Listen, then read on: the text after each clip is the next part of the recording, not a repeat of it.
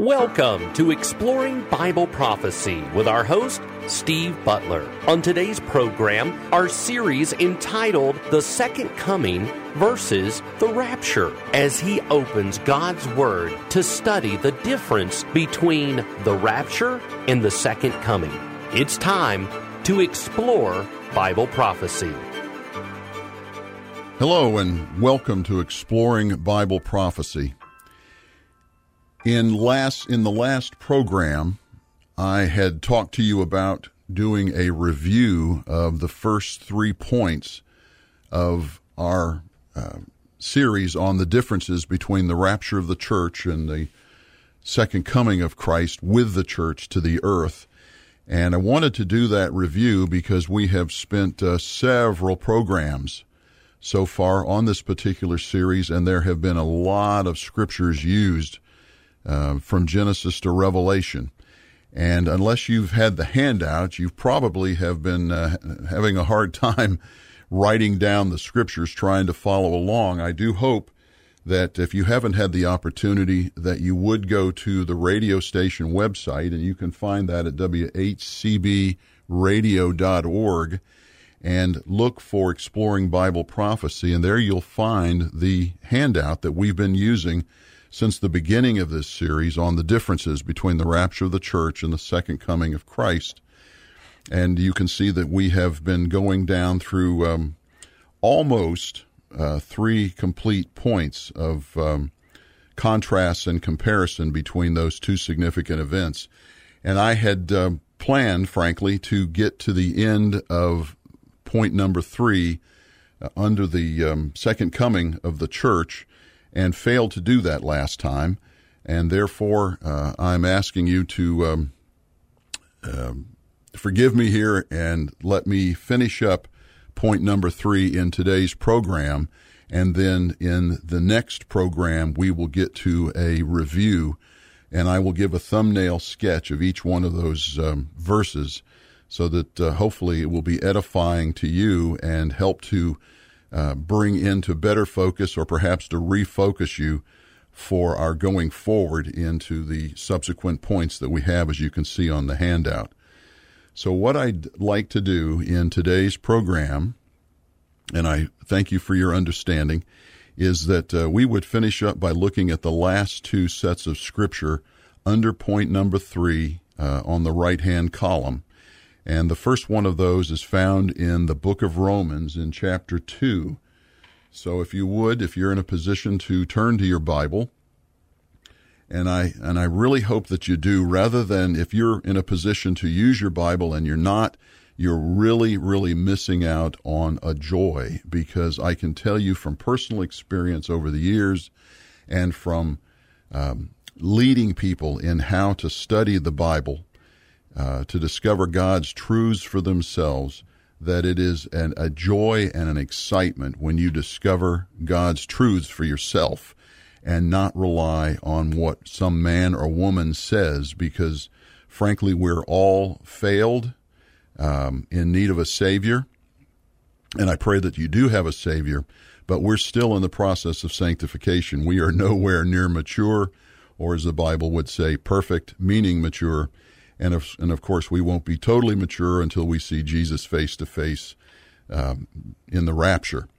But in the meantime, we do have His Word, and the Lord wants nothing more than to allow us to allow the Holy Spirit to work in our lives, to bring the Scriptures to life, so that we can understand them, and just as importantly, we can apply them to our life, and to know which applies to us and which applies to the Jew and which applies to the unbeliever. Understanding all that is enriching, it's exciting, and I pray that you will use your Bible, wear it out as we go through this exploring Bible prophecy. So if you would, turn to Romans. So you've got Matthew, Mark, Luke, John in the New Testament, the book of Acts, and then Romans, written by Paul.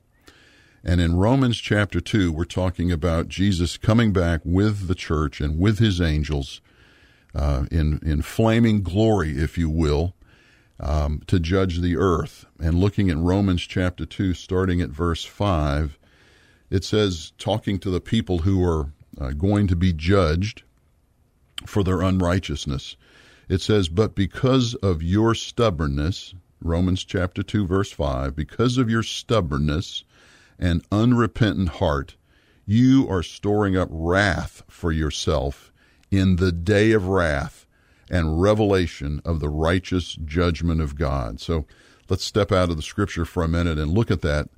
The stubbornness and unrepentant heart, which is describing the unrighteous unbeliever. And what does it say it's doing? Because of your unrepentant heart, your stubbornness, your refusal of the free gift of salvation through belief in Jesus Christ as the Son of God, you are storing up wrath for yourself in the day of wrath. And that is what the tribulation is called, the day of divine wrath, the day of the wrath of the Lamb, the great and terrible day, the day of the Lord. And it's called the day of wrath here in Romans chapter 2, verse 5. So let's pick up again in the scripture, finishing out verse 5. In the day of wrath and revelation of the righteous judgment of God. Verse 6, who will render to each person according to his deeds. Verse 7, to those who by perseverance and in doing good seek for glory and honor and immortality, they have eternal life. But to those who are selfishly ambitious and do not obey the truth, but obey unrighteousness, there will be wrath and indignation. There will be tribulation and distress for every soul of man who does evil, of the Jew first and also of the Greek. Verse 10, but glory and honor and peace to everyone who does good, to the Jew first and also to the Greek. Verse 11, for there is no partiality with God. So again, I tend to think he makes that point in verse 11, there's no partiality with God, because most of the Bible was written to and about the Jews. And of course, the Jew thinks that because he's of Abraham's seed, and that Jesus was a Jew, that they're covered. They don't need salvation. Well, no, God is not going to show any partiality to the Jew, even though, as you recall from a prior program in this series, we showed that Israel is the wife of God. And you would think that from an earthly perspective, a husband would have partiality towards his wife. Well, God is saying, no, I don't. Even though you are my wife, I do not show partiality between you, a Jew, and those that are Greek. And the Greek is a terminology in the New Testament meaning all the other people of the earth, the Gentiles. And it says that he's going to deal out tribulation and distress for every soul. So he's basically warning people here in Romans in the first century, and here we are now in the 21st century. So this is all very real prophecy still about what's going to happen during the tribulation period when he judges people. And you'll remember from our last program, we talked about Joel chapter 3, where God says, I'm going to judge the Gentiles of the world for how they've scattered, how they've treated my people, and how they've divided up the land of my people, the land in Israel. And then we went to Matthew 25, and starting in verse 31, where it shows a future prophetic realization of what was talked about in Joel being from roughly 800 years before Christ, so 2,800 years ago.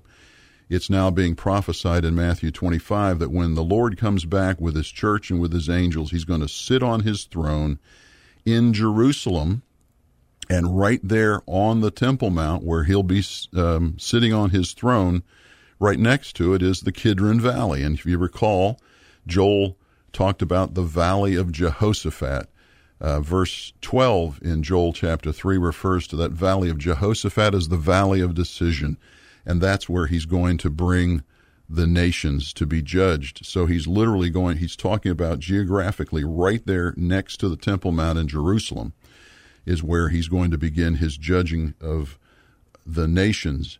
And the point is, Matthew 25 is a corroboration that he is going to judge them, and he's going to bring tribulation and distress to all of those people, because he says that those that are judged and deemed the goats who mistreated his people will go into eternal fire, will go into eternal separation from God at that point. And those who are deemed sheep of the Gentiles at that judgment will go into eternal life. It says in the last verse of Matthew chapter 25. So it's a corroboration of what Paul is talking about here in Romans, that those that are living in sin, living with stubborn hearts and so forth, will be separated from God forever. But those who seek glory and honor and peace, which would be everyone who does good, that they will have eternal life. So Romans is one of our clear passages here, Romans chapter 2, in these verses from 5 to 11, showing us that there's a clear warning to come to Jesus so that you can avoid this time of horrible tribulation and the wrath of the living God. And then let's look to point number 3 in the right column to the last passage there, and that is in 2 Thessalonians. So we're in Romans, so we move to the right past 1st and 2nd Corinthians, then we find Galatians, Ephesians, Philippians, and then Colossians. And then right after Colossians, we find the 2 books of Thessalonians. And we want to go to 2 Thessalonians. Paul wrote twice to the Thessalonians after he had visited with them. And during his visits, he told them all about the rapture. He told them all about, in some detail, about the second coming, about the tribulation. And the reason he wrote to the Thessalonians, again, to bring that point up again, I know we've talked about it in prior programs here, that he wrote to them to comfort them, because the Thessalonians, living there in Thessalonica, which is on the coast of northern Greece, and it was in the area of a major Roman influence out of Rome. The Roman garrisons, Roman leaders were there. And, of course, at that time, the Roman Empire made it illegal to call anyone Lord but Caesar in Rome. And here you find these people that are of the way, that are following Jesus Christ, and they're calling him Lord. And that is, of course, infuriating the Romans, so they are making life difficult for the Thessalonians, such that the Thessalonians had been led to believe, and of course he says in Thessalonians chapter 2, verse 2, he says, that you not be quickly shaken from your composure, or be disturbed either by a spirit, or a message, or a letter, as if from us, to the effect that the day of the Lord had come. So somebody was coming along behind Paul in some form, whether verbally or in writing, and was telling them that, hey, Paul was wrong. This terrible persecution that you're currently undergoing here, Thessalonians, is the tribulation, and you have missed the rapture. And Paul is coming back here in 2 Thessalonians and saying, no. Let me tell you the truth of the living God. You have not missed the rapture. And he goes into some detail, and that's what I want to cover with you right now in 2 Thessalonians chapter 1. And let's look at verses 4 through 10, and I'll read through these first. It says, therefore, speaking to the Thessalonians that are under persecution, right at that time in their lives, verse 4, therefore we ourselves speak proudly of you among the churches of God, for your perseverance and faith in the midst of all your persecutions and afflictions which you endure. This is a plain indication of God's righteous judgment, so that you will be considered worthy of the kingdom of God, for which indeed you are suffering. For after all, it is only just for God to repay with affliction those who afflict you, and to give relief to you who are afflicted, and to us as well, when the Lord Jesus will be revealed from heaven with his mighty angels in flaming fire, dealing out retribution to those who do not know God and to those who do not obey the gospel of our Lord Jesus. These will pay the penalty of eternal destruction, away from the presence of the Lord and from the glory of his power, when he comes to be glorified in his saints on that day and to be marveled at among all who have believed, for our testimony to you was believed.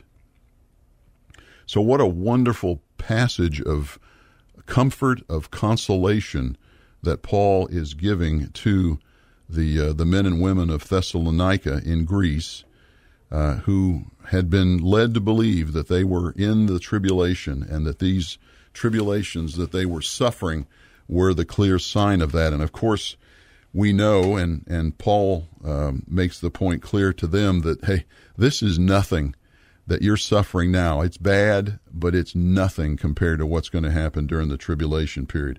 It is something that you do not want to experience.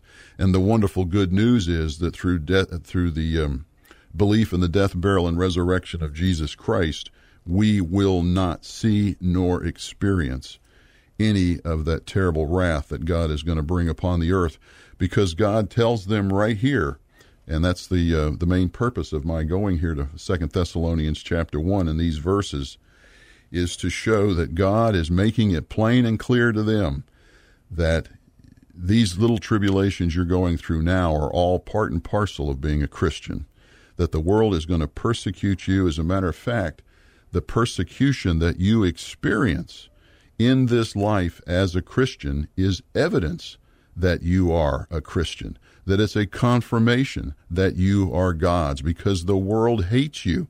The world system hates you, and they do not know, they can't understand what it is about you that you want to follow this man, because they do not have the Holy Spirit. And God is saying that these afflictions are only natural, and it's a plain indication in verse 5 of God's righteous judgment. He's basically saying that because you're persevering through this, not that you can lose your salvation. We know that from John 14, verses 16 and 17. You cannot lose your salvation, but you will have to persevere through this and not lose heart, because if you persevere through it, you won't be, if you don't persevere, you won't be judged, but you will not receive some of the crowns that we'll talk about in another series. So a number of reasons why you want to persevere, even though you may be persecuted by the world, in the world, because we're not of the world. But know clearly that God will persecute, he will afflict, and he will judge, bring judgment on those who afflict you. He will give relief to you, and that's a wonderful blessing that we have from the Lord, that as we look at the church coming back, that we're not part of that terrible affliction, that we're saved from that, and that those that have afflicted us in our lifetime, unless they come to Jesus Christ as their Lord and Savior, they will see this terrible time of wrath and indignation. Okay, let's see now if we can answer a question from a listener to our program. And we have a question here from Kay in Kingsport. And the question from Kay that we'll try and deal with today is, why did the Apostle John write that even now many antichrists have appeared? So why did he write, even now many antichrists have appeared? And Kay, again, a great question here, because there's a lot of people that believe that there's only one Antichrist and he is yet to come on the scene. And that's what the unbelieving world, those who do not know Jesus Christ as their Lord and Savior, will see when he comes on the scene by confirming that covenant with Israel, and then starts to wreak havoc on the earth as a direct emissary of Satan. So let's look at there are differing opinions on what that specific passage is, what's found there, and let's go to it. That's in 1 John, in the book of 1 John. So that's right towards the end of your Bible there. So if you can find Peter, Hebrews, James, and then find John. John wrote three little books here. Then he wrote Revelation. So in 1 John, let's go to chapter 2. 1 John chapter 2 and then verse 18. And it says, "Children, it is the last hour. And just as you heard that Antichrist is coming, even now many Antichrists have appeared. From this we know that it is the last hour." So, of course, Antichrist, you think evil, you think destruction, you think thief in the night, ideas like that. And it's my opinion, Kay, that there are antichrists waiting to appear in every generation since Christ was crucified. Since he was crucified and rose again, and he's sitting at the right hand of the Father in heaven. We know that from Ephesians chapter 1, verse 20. So Christ was crucified, raised, and he's sitting at the right hand of the Father. But Satan is the prince and power of the earth. The earth belongs to Satan right now. And Satan has always wanted to be God. Satan has always wanted to be God. So let's go real quick to Isaiah. Isaiah chapter 14.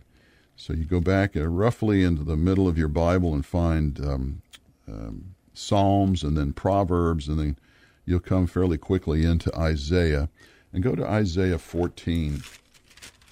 And this is a passage that, it's debated as to whether or not exactly it's talking about Satan, since it's talking about the king of Babylon. But we have evidence in other parts of the Bible that God will use a man and then apply comments about Satan relative to that man, but God's talking about Satan. And we can talk about that in some detail later. Don't have the time to do that right now. But in Isaiah 14:13 and 14, it says in Isaiah 14:13, "But you said in your heart, I will ascend to heaven. I will raise my throne above the stars of God, and I will sit on the mount of assembly in the recesses of the north." Verse 14, "I will ascend above the heights of the clouds. I will make myself like the Most High." So Satan, actually from the time of his fall, remember he was Lucifer, he was an angel of light, he was a covering cherub in God's creation, but he fell, and he fell because of his arrogance and his ego, and he wanted, from that point on, to be God. But the key thing we have to remember is that Satan is not a godlike figure. Satan is a created being. So if you would, go to Ezekiel chapter 28 for a comment on that. So you've got Isaiah, then you have Jeremiah, then you have short lamentations written by Jeremiah, and then go to Ezekiel, and go to Ezekiel 28. Ezekiel 28. And Ezekiel 28, again, we have the same type of language that we found in Isaiah 14. The writer, through the inspiration of the Holy Spirit, is actually talking about a man in the passage, but then he changes to start talking about the attributes of Satan. The attributes of Satan. So in Ezekiel 28, let's look at verse 15.